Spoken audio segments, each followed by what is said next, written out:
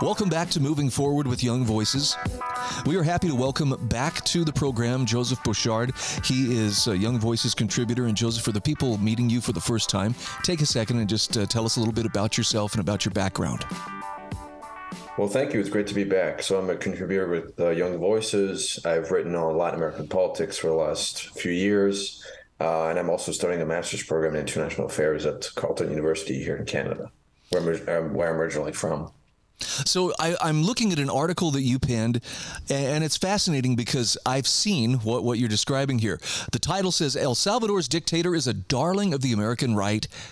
He shouldn't be. And by gosh, I have seen a lot of people sharing this on Twitter and other places in social media. Look at this guy. He put all of these, dangerous gang members and whatnot in prison. I mean, we're talking tens of thousands.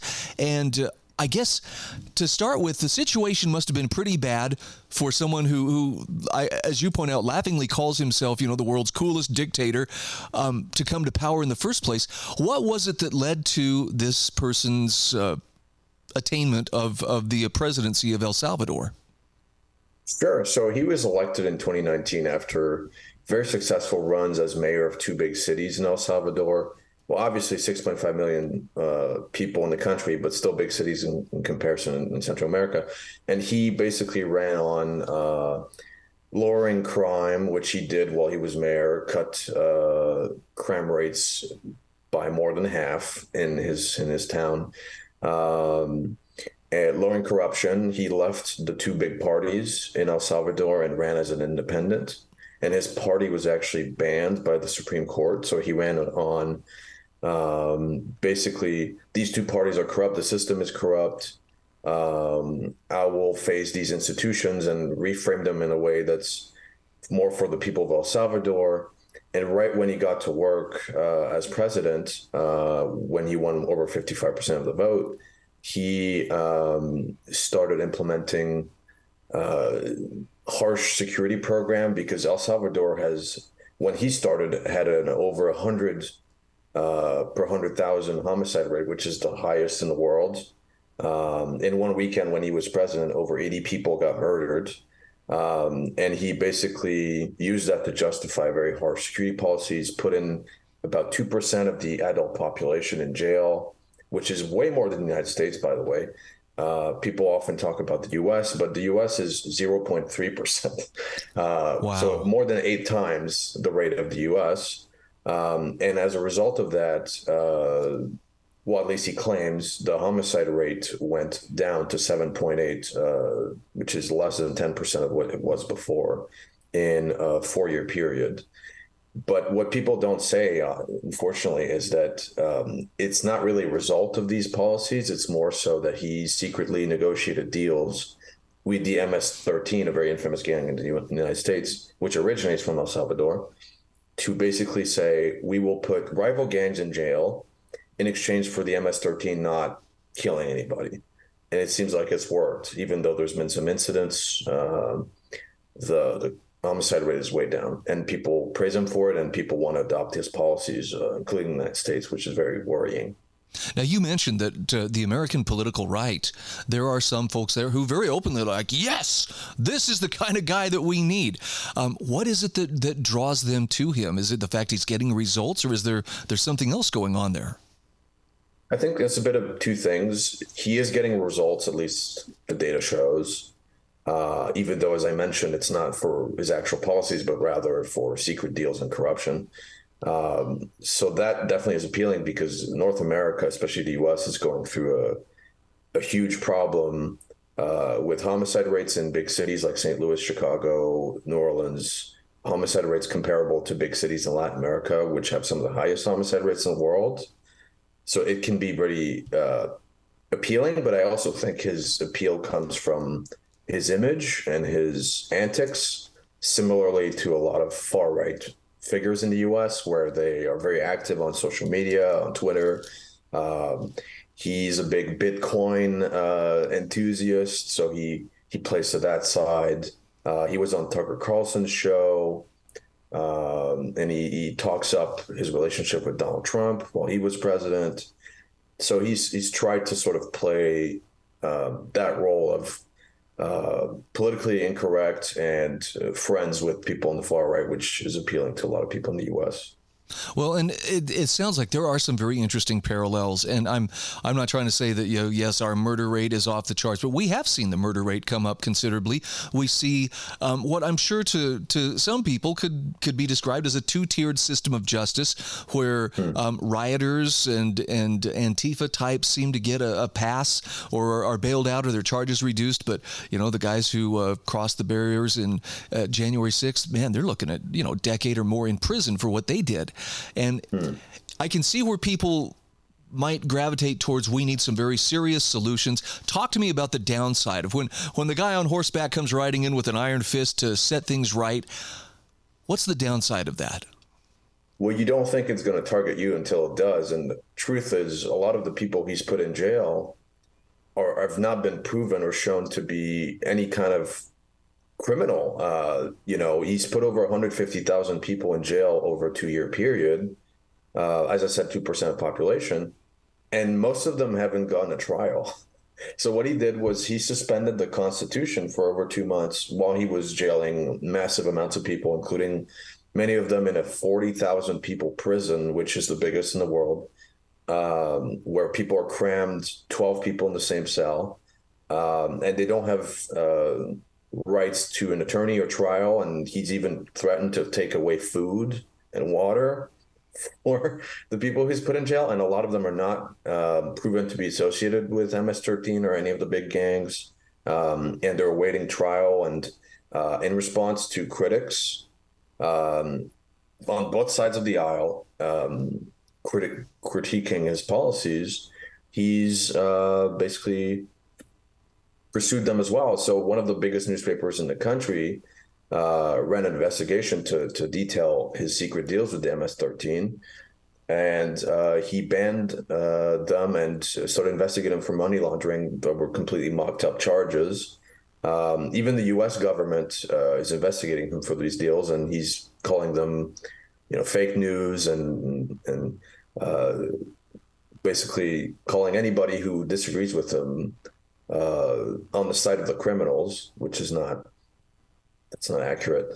And so I would say, sure, his policies might seem to work, but you have to think that policies that respect rule of law and human rights are also able to perform well without sacrificing your entire democracy as a result.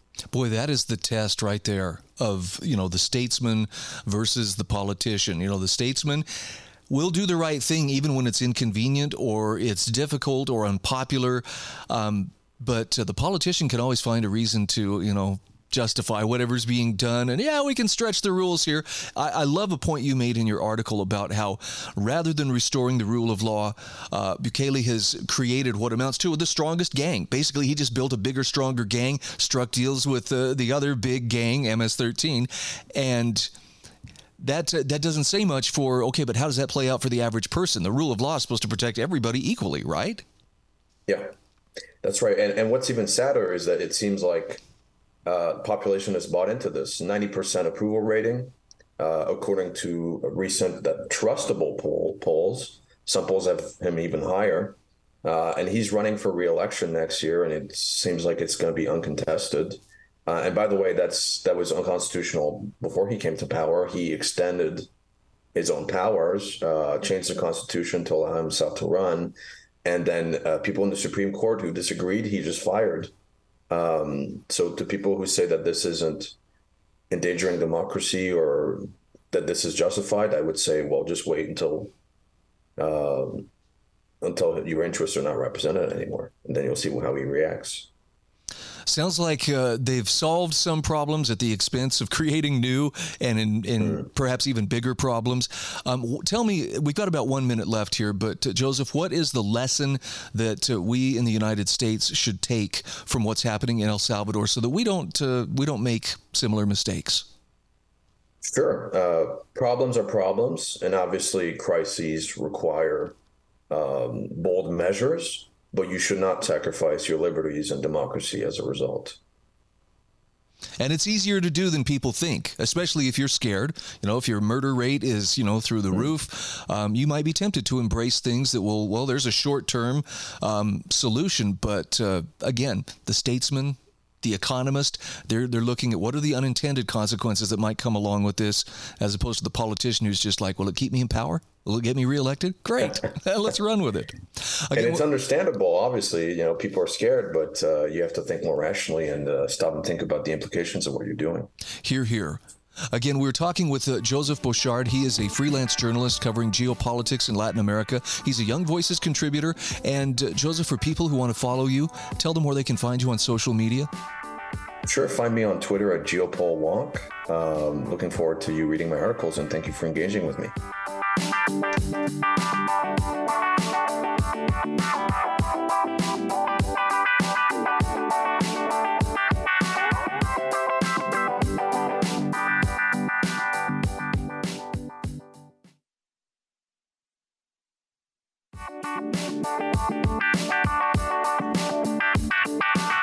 Welcome back to Moving Forward with Young Voices. Hey, we're very happy to welcome Eric Suarez aboard. This is his first time on Moving Forward. And Eric, as a Young Voices contributor, first of all, let me congratulate you for landing that gig. But tell us just a little bit about yourself, who you are and what you do. Thank you, Brian. Thank you for the invite again. My name is Eric. I graduated from Penn State not long ago for international relations and economics. I was originally born in Venezuela. And due to the regime and the high violence and the political persecution over there, my family decided to move to Peru, where I finished high school. And I also experienced firsthand the waves of Venezuelan immigration. And all of those experiences just pushed me into the current things that I'm doing right now, which is focusing a lot on Latin America. I write a lot about Latin America, but I also try to be part of organizations that promote liberty values in the region. So that's what I'm currently doing right now. Wonderful. I'm looking at an article that you wrote for realclearworld.com about the Biden administration's bad bet on Venezuelan oil. And I'll admit, I know that the American oil and gas industry has actually kind of been under the boot of the Biden administration from the day he took office. And so we don't have a lot of domestic energy robustness, but talk to me about the deal that he has worked out with Venezuela. I don't think that I really was that aware of it. It is very dangerous. It's a very dangerous deal. We know that Venezuela has been a hostile member in the region against the United States. There's no close, friendly relations. And in the last few years, under the Trump administration, Obama administration, and previous administrations under Bush, the socialist regime has been very hostile towards the U.S. And there's no guarantee that because the deals that Biden is doing right now, that will change in the foreseeable future. And depending on oil from Venezuela might be a bad bet, as I mentioned in the article, for those reasons. And some of the deals that are going on right now focus on giving Venezuela the benefit of the doubt. Most of the sanctions imposed on the oil sector in Venezuela have been imposed to combat the human rights abuses and the blatant corruption in the country. And Biden is betting on opening the economy to benefit from the oil from Venezuela due to the global shortage of oil that we're living right now, but also as a strategy of foreign policy to try to bring Venezuela away from those practices, which it will fail in the end. So my understanding is Venezuela, at least at one time, was very much in the forefront of oil and gas production. In other words, a very resource-rich country. I know that there have been a number of years of socialist government that have really done some damaging things to the economy. Has the oil and gas industry in Venezuela suffered also? Yes, the socialist policies destroyed all the industry in Venezuela, including our most important resource industry, which is oil and gas.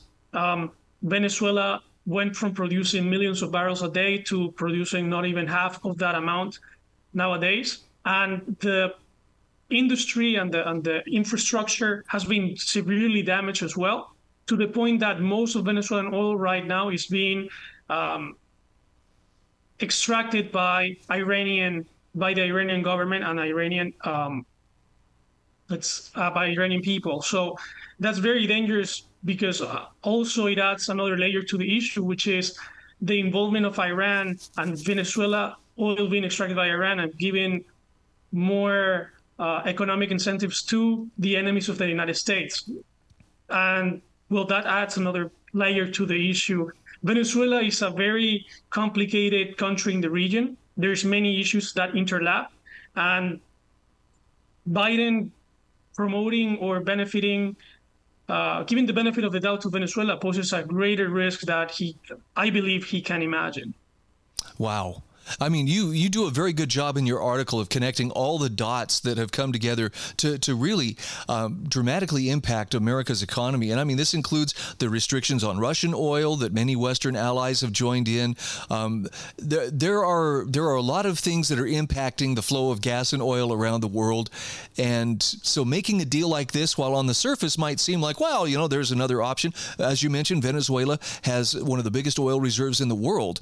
But it sounds like some of the devil is in the details of this agreement and could very much come back to bite us in the long term.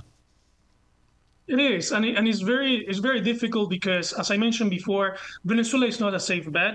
The practices of the Venezuelan regime will come back, and most of the deals made by the Biden administration are dependent on Venezuela following their side of the pact. So we are watching upcoming elections soon, which are already promising to be very anti-democratic. Some political candidates have already been persecuted, and I see in the foreseeable future that this relationship that the Biden administration was trying to forge with Venezuela will soon collapse, and these deals will have to backtrack. And very recently, after I published this article, I saw that some U.S. representatives are trying to push for reducing even more oil sanctions on Venezuela, which is doubling down on this bet. And I think it's going to cause even more problems in the future for the U.S. How will this affect the Latin American region in terms of if America is making deals with Venezuela, and it's Maduro, right? He's the current leader. Is this going to destabilize other nations around Venezuela? I think that making these deals and empowering Venezuelan oil production and bringing more revenue back to the country is going to be counterproducing because Venezuela is a sleeping giant in the region. For a long time, Venezuela was a leader of socialist movements. Venezuela has always been a hub for foreign threats of the U.S. to find a place to be safe, like the FARC in Colombia, which are a big part of the war against drugs. We have seen Iran extracting oil, and we also see uranium, which can or could benefit the Iranian nuclear program, and China being a close ally, Russia being a close military ally. They do war games together. So Venezuela is a sleeping giant in the region. It has always had a lot of leadership when it comes to socialist governments in the region. So I think that reviving Venezuelan oil production and encouraging Venezuela to revive its oil production, hoping that Venezuela will remove itself from these totalitarian practices, is a very naive policy for the Biden administration to follow. We've got about a minute and a half left here, Eric, but I wanted to ask, why is it that, for instance, Maduro hasn't tried to revitalize the oil industry? Is it just not possible under his socialist policies? Because it seems like it would be such an easy way to generate revenue for the country, even just for his regime. I'm curious why he hasn't done it. It has been a combination through the years, especially when Trump imposed very drastic and strong sanctions on the oil industry. That gave a huge blow to the oil industry in Venezuela, which was already ravaged by the socialist policies. This ended up collapsing the production and the revenue from the oil industry that eventually collapsed to the level that it is right now. But you also have to add that Venezuela is a very corrupt country, and there is a lot of incentives for, let's say, when an industry is not producing money anymore, they just leave it abandoned and find the industries that can produce more money within the country, and to avoid U.S. sanctions. So that's the current. There's no accountability about how the country itself makes money, but how the politicians and the people in control make the money. So that's what we have seen, and that's why Iran had to come and revitalize or invest in oil extraction in Venezuela for this to happen. Again, we are talking with Eric Suarez. He's the Executive Director of Youth and Democracy in the Americas, and he's a contributor for Young Voices. Eric, where can people follow you on social media? Where can they follow your writing? You can follow me on X, not Twitter anymore, X, on Instagram. I have the same handle for both. It's at Eric Suarez N. Yep, those two are my main, where you can find me.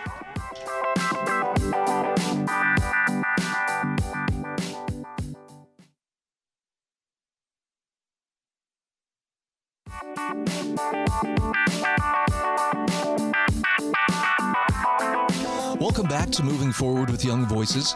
Hey, we're happy to welcome Nicholas Thielman back to the show. He is a Young Voices contributor and a current graduate student at George Mason University. And Nicholas, it's good to have you back. For the sake of those meeting you for the first time, take a second and just tell us a little bit about yourself. Well, thank you for having me back, Brian. I'm happy to be here. So I work primarily on agricultural and financial policy through my writing at Young Voices, but I'm also a research associate at the Cato Institute Center for Monetary and Financial Alternatives. And like you said, I'm a grad student at George Mason University, and I'm also a Frederick Bastiat Fellow at the Mercatus Center. All right. Those are some pretty good credentials, by the way. I want to know what this guy has to say based on that. So I'm looking at your article on Real Clear Markets about the 2023 Farm Bill is ready to come before Congress for renewal here, and yet it has very little to do with saving the family farm. Now, I'll admit, I don't know a whole lot about what the Farm Bill consists of. Could you kind of give me a little bit of background on what this bill is, and then we can dive into why it's not doing much for the actual family farm today? Sure. I mean, you like a lot of people. The whole issue was around the Farm Bill or agriculture policy generally. It's not very sexy. It's not going to get a lot of people, as attention, but it should be. So the Farm Bill dates all the way back to the 1930s with the Agricultural Adjustment Act. That was kind of like the very first farm bill that was passed under Franklin Roosevelt as part of the New Deal. And since then, it has evolved into this kind of massive bureaucratic special interest morass that we get nowadays, where not only are there farm support programs through various crop subsidy and payment programs, but we also get now rolled into it through essentially this congressional log rolling, SNAP benefits that are an integral part of the welfare program that we provide to the poor. And that sort of, it works in sort of uniting otherwise disparate opponents to, or disparate parties to the Farm Bill by ensuring that urban and rural constituencies have a stake in its passage. Wow. I mean, I know the lobbyists, it's their job to get in there and find a place at the trough and get as much of the money as they can. But it's a little bit discouraging to realize, just how far in the back of the bus, so to speak, the actual farms, the people who are actually, producing food, come when it comes to this kind of legislation. Yeah, so most of the subsidy payments that are entailed within the Farm Bill's various provisions go to the largest, most financially successful farms or agricultural corporations. These tend to be very well-connected individuals or organizations. And in total, or at least in terms of like current projections, between 2024 and 2033, these various subsidy programs are going to cost taxpayers about $69 billion. And that's not even factoring in the welfare payments. It's just kind of ridiculous. A lot of what these sort of subsidies function to do is essentially allow incumbent politicians, be they presidents or congressmen, to kind of shake the money tree, generate campaign contributions, and also earn votes from agricultural voting blocks in their home states. just to kind of give you like a quick image, between 2014 and 2020, Illinois, Iowa, Kansas, Minnesota, Nebraska, both Dakotas and Texas were the top beneficiaries when it came to the subsidy programs and subsidy payments that are entailed within the Farm Bill. And all of those obviously have very large agricultural voting blocks and constituencies. So there is a very strong kind of quid pro quo aspect to a lot of these programs. Okay, so I got to ask this question, and I live in agricultural country. I live in southern Idaho, right in, a very farm-rich area. But to what extent has corporate farming taken over food production here in America? It seems that the family farm really is kind of on the way out. I see a lot of farmers, for instance, in southern Idaho, selling their farmland, turning it into housing developments and so forth. Is there a problem? Or is there a danger in this becoming more centralized and under, one umbrella? So, definitely the Farm Bill contributes to the consolidation within agriculture, but there's also a lot of that consolidation that has been driven by technological improvements that can usually so improvements in productivity of the individual farm or inputs to farming that can only really be captured by larger organizations. But insofar as the Farm Bill produces that, a lot of Farm Bill subsidy programs are structured in such a way that essentially larger payments increase with the acreage utilized for a particular crop. And Farm Bill, the various subsidy programs tend to benefit overwhelmingly corn, soybeans, wheat, cotton, and rice. Those tend to be the biggest beneficiaries when it comes to the payment programs. And then, like I said, these tend to be calibrated so that larger organizations, larger operations get bigger payments. And then on top of that, again, going back to kind of the special interest quality of the Farm Bill, most of the most successful agricultural interest groups, the committees that run them, tend to be dominated by these large farms and these large agribusinesses. And those groups, those interest groups, play a very integral role in informing voters about their legislators' policy positions and about the actions they're taking in Congress, informing those voters so that the smaller voters, the not people who have less of a stake in the actual production of these policies. About what their legislators are doing, and that provides a sort of very important informational flow in the run-up to elections. And so again, we're going back to that kind of quid pro quo aspect where politicians are essentially providing a lot of these subsidies to these large organizations that essentially work to calibrate the kind of information that voters get. And like I said, with the way that these larger organizations get the lion's share of the subsidies, that tends to promote consolidation in the sense that essentially it increases their ability to pay. They can buy out their smaller competitors. They can buy out struggling farms. And that over time really does contribute to this consolidation within the industry. And really, this is something we see across all sort of government subsidy programs, this continued consolidation of those benefited organizations or businesses. At the risk of sounding like an extremist for asking this, Nicholas, what if the U.S. government were to step back and stop subsidizing, these farms? The money that you outline that's being spent, I think it's a tiny drop, compared to some of the other spending that's going on. But I'm just wondering, would it so dramatically impact these farms? Would most farms fail without these subsidies? Have we created a kind of dependence? I'm curious what would happen if we were to separate farm and state. So there is a kind of dependency that these programs create. So there's a concept in public choice economics called the transitional gains trap, where essentially the value of subsidies or various sort of tax carve-outs or other sort of economic privileges get capitalized into, which is to say they get added into the value of specialized inputs that contribute to the production of those subsidized outputs, right?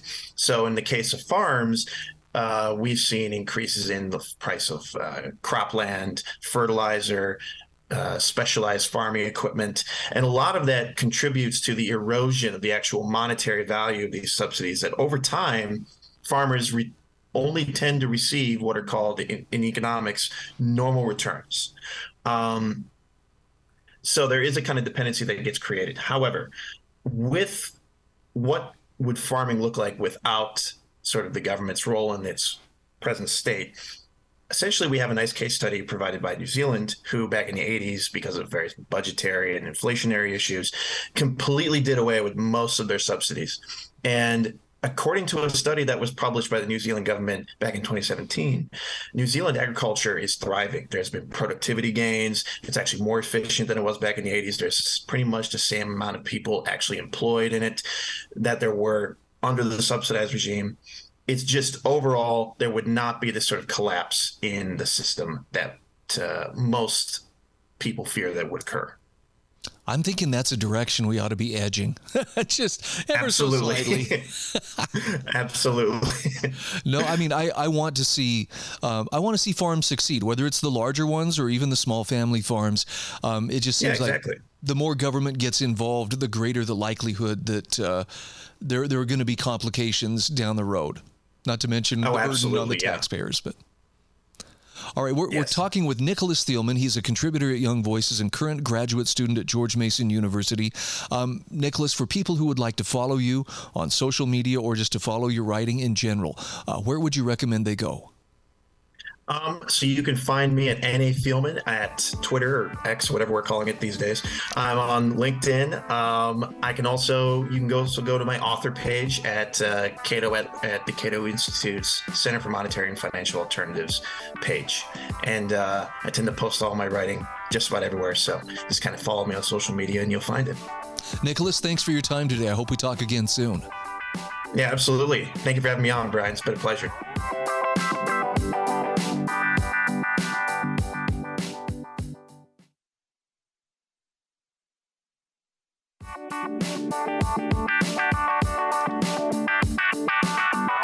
Welcome back. This is our fourth and final segment on Moving Forward with Young Voices. Hey, we're happy to welcome Rachel Johnson to the program. She is a contributor to Young Voices. And Rachel, I'd like you to take just a second to talk a little bit about who you are and what you do. Great. Thank you so much. I work at a DC-based think tank, and I'm a contributor at Young Voices, where I focus on issues related to health and health policy. Now, I'm looking at an article that you wrote for the Washington Examiner. The title is Remove Federal Barriers to a Life-Saving Tool. And I got to admit, that hooked me. I was like, whoa, what life-saving tool are the feds standing in the way of?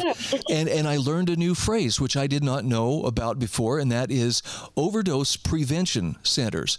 I guess I live in a pretty sheltered area. That's the first that I've heard about them. For people like me who are kind of new to the subject, Rachel, tell us just a little bit about what these centers are. Great. Yeah, I think that a lot of people might have heard overdose prevention centers referred to as safe consumption sites or safe injection sites. But the real term that we like to use now is overdose prevention centers, because I think that it more accurately describes the purpose of these organizations. The purpose is not to, condone drug use and say that it's great and emphasize that it's a safe injection site. It's to emphasize that the purpose of these centers is to help prevent people from overdosing, and to look at it in a non-judgmental way, but to know that the purpose is that we're there in case if people overdose, to make sure that they're safe. I mean, I understand people will have some pretty visceral feelings about drugs, but the reality is, and I think I was just reading just in the last week or so, maybe it wasn't this weekend, but the one before, there was something like a couple dozen people died of, I believe it was a fentanyl overdose in San Francisco. This is in one city alone. So there are some very powerful drugs that are finding their way into the country. People are choosing to use those drugs. It seems to me that this is something for which a case could be made that it could be useful. What are the people who are against these overdose prevention centers saying to justify why we shouldn't have them?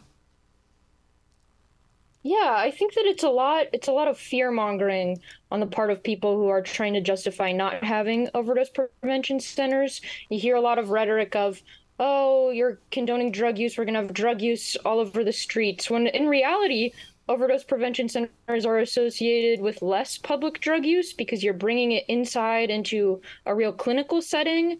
I think that there are a lot of arguments associated with increases in crime, increases in trafficking of drugs, but we actually see the opposite again, where when you have an overdose prevention center, you're really treating it in the correct public health response. So you don't see as many overdoses, you don't see an increase in crime, you see a decrease in death and a decrease in transmission of disease. Wow. And again, for people who don't, this is a part of life, I guess, a lot of us just don't encounter. If you're not a medical first responder, if you're not a police officer, you probably wouldn't know a whole lot about this unless maybe you have a family member who struggles with drug addiction. But the bottom line is this is a big problem. And it was so curious to hear that federal authorities were saying, nope, I will use the power and the authority of this office to actually stop states and localities from having these in place. I can't imagine why they would want to do that unless they see it as a turf war or something like that. Yeah, really what's standing in place right now is an outdated law. It's 21 USC section 856. It's colloquially known as the crack house statute, which is kind of the purpose of the law was to make sure that there were not these crack houses. So it's the law that prohibits you from running a premises where people are knowingly consuming illicit substances. It makes sense that they're trying to prevent these crack houses, but this law actually went into place before the first ever overdose prevention center opened up over in Europe. So obviously it wasn't created with these medical treatment facilities in mind. It was created with these crack houses that they were trying to clamp down on. So I think that we really need to bring this up to people's attention and have the federal government kind of reconsider the negative, possibly unintended consequences of this really outdated statute that's standing in the way. You're going to see more and more states start to open up overdose prevention centers in defiance of this federal law. What kind of inspired me to write this article is there are two currently operating in New York City. They've been locally sanctioned, but there is the U.S. prosecutor for the area is kind of threatening to clamp down because he sees the crack house statute as being in effect to prohibit these overdose prevention centers from operating in New York, even though that was not the purpose of the law. So I think that as you see more and more states, even Minnesota just allocated funding to go toward opening overdose prevention centers, you're going to see more people kind of operating locally in defiance. You're going to see more of a push to kind of re-examine that law and possibly update and change it. I have to admit, I had no idea that the numbers were as high as they were in terms of the number of Americans that died of drug overdose in 2022. 110,000 Americans. That absolutely dwarfs the number of people killed in traffic accidents, killed by gunshots. I mean, that I don't even think combined those two causes of death would come close to the drug overdose deaths. So I can see a place where these overdose prevention centers could help to bring those numbers down. I'm just trying to understand why politicians would stand in the way of something like this. Yeah, I am too. I know that we have evidence that they are helping to bring these numbers down. The two operating in New York City since they opened in just late November of 2021 have reversed and intervened in over 1,000 overdoses. And I think that sometimes it's hard, we get lost in the numbers, but you really need to think of the human impact that's 1,000 people who would have likely been dead had there not been these overdose prevention centers. And it's really giving these people another chance to turn toward recovery. So you had mentioned that with all these different centers around the world, about 200 of them in 14 different countries. I'm curious what has been the impact in other countries? I'm sure there are some who've been doing this longer. Portugal comes to mind, although I don't know for certain that they have these specific types of overdose centers, but I know in 2005 they decriminalized virtually every drug and started treating it as a public health problem rather than a criminal problem. Can we draw anything from the experience that other countries are having in regards to this kind of a situation? Yes, absolutely. I love that you say that they're treating this as the public health problem that it is, rather than the criminal problem, which I think is the way that a lot of people in this country and a lot of the politicians look at the overdose problem. I think that we do have a lot to learn from taking this more harm reduction public health approach. I know you mentioned Portugal. I'd have to look at the exact statistics on how many, or if even they have overdose prevention centers there. But I think overall, it's really important to use overdose prevention centers as a tool, but overall shift our approach away from a criminal justice issue to more of a public health issue. Because either way, no matter how hard, we clamp down on drug use, people are using it, and they're oftentimes overdosing. I think especially the fentanyl crisis that you referenced comes to mind. I know a lot of people, they have kids out in college who are just kind of recreationally, maybe they take one pill that they've purchased illicitly, and there's fentanyl in it, so it causes them to overdose. But I think as we shift what drug users look like in our mind, this could be someone's daughter that they had no idea of a previous use, that as these contaminants get into the supply more and more, we need to really think this could be anyone who could get access to this, and we need to ensure that they have tools to help them not overdose if they take it. So I think that looks like making sure that there's access to test strips, making sure that we have overdose prevention centers, and just having a more public health approach overall. I want to bounce a statistic off you. We've got a little over a minute and a half here, but Rachel, I have heard that when there's prohibition, and even when there isn't prohibition, before the war on drugs and during the war on drugs, the percentage of people who are prone to abuse substances stays right around 3%. And I've heard that that's actually very, very constant. It rarely goes above that. Have you encountered anything similar in your studies?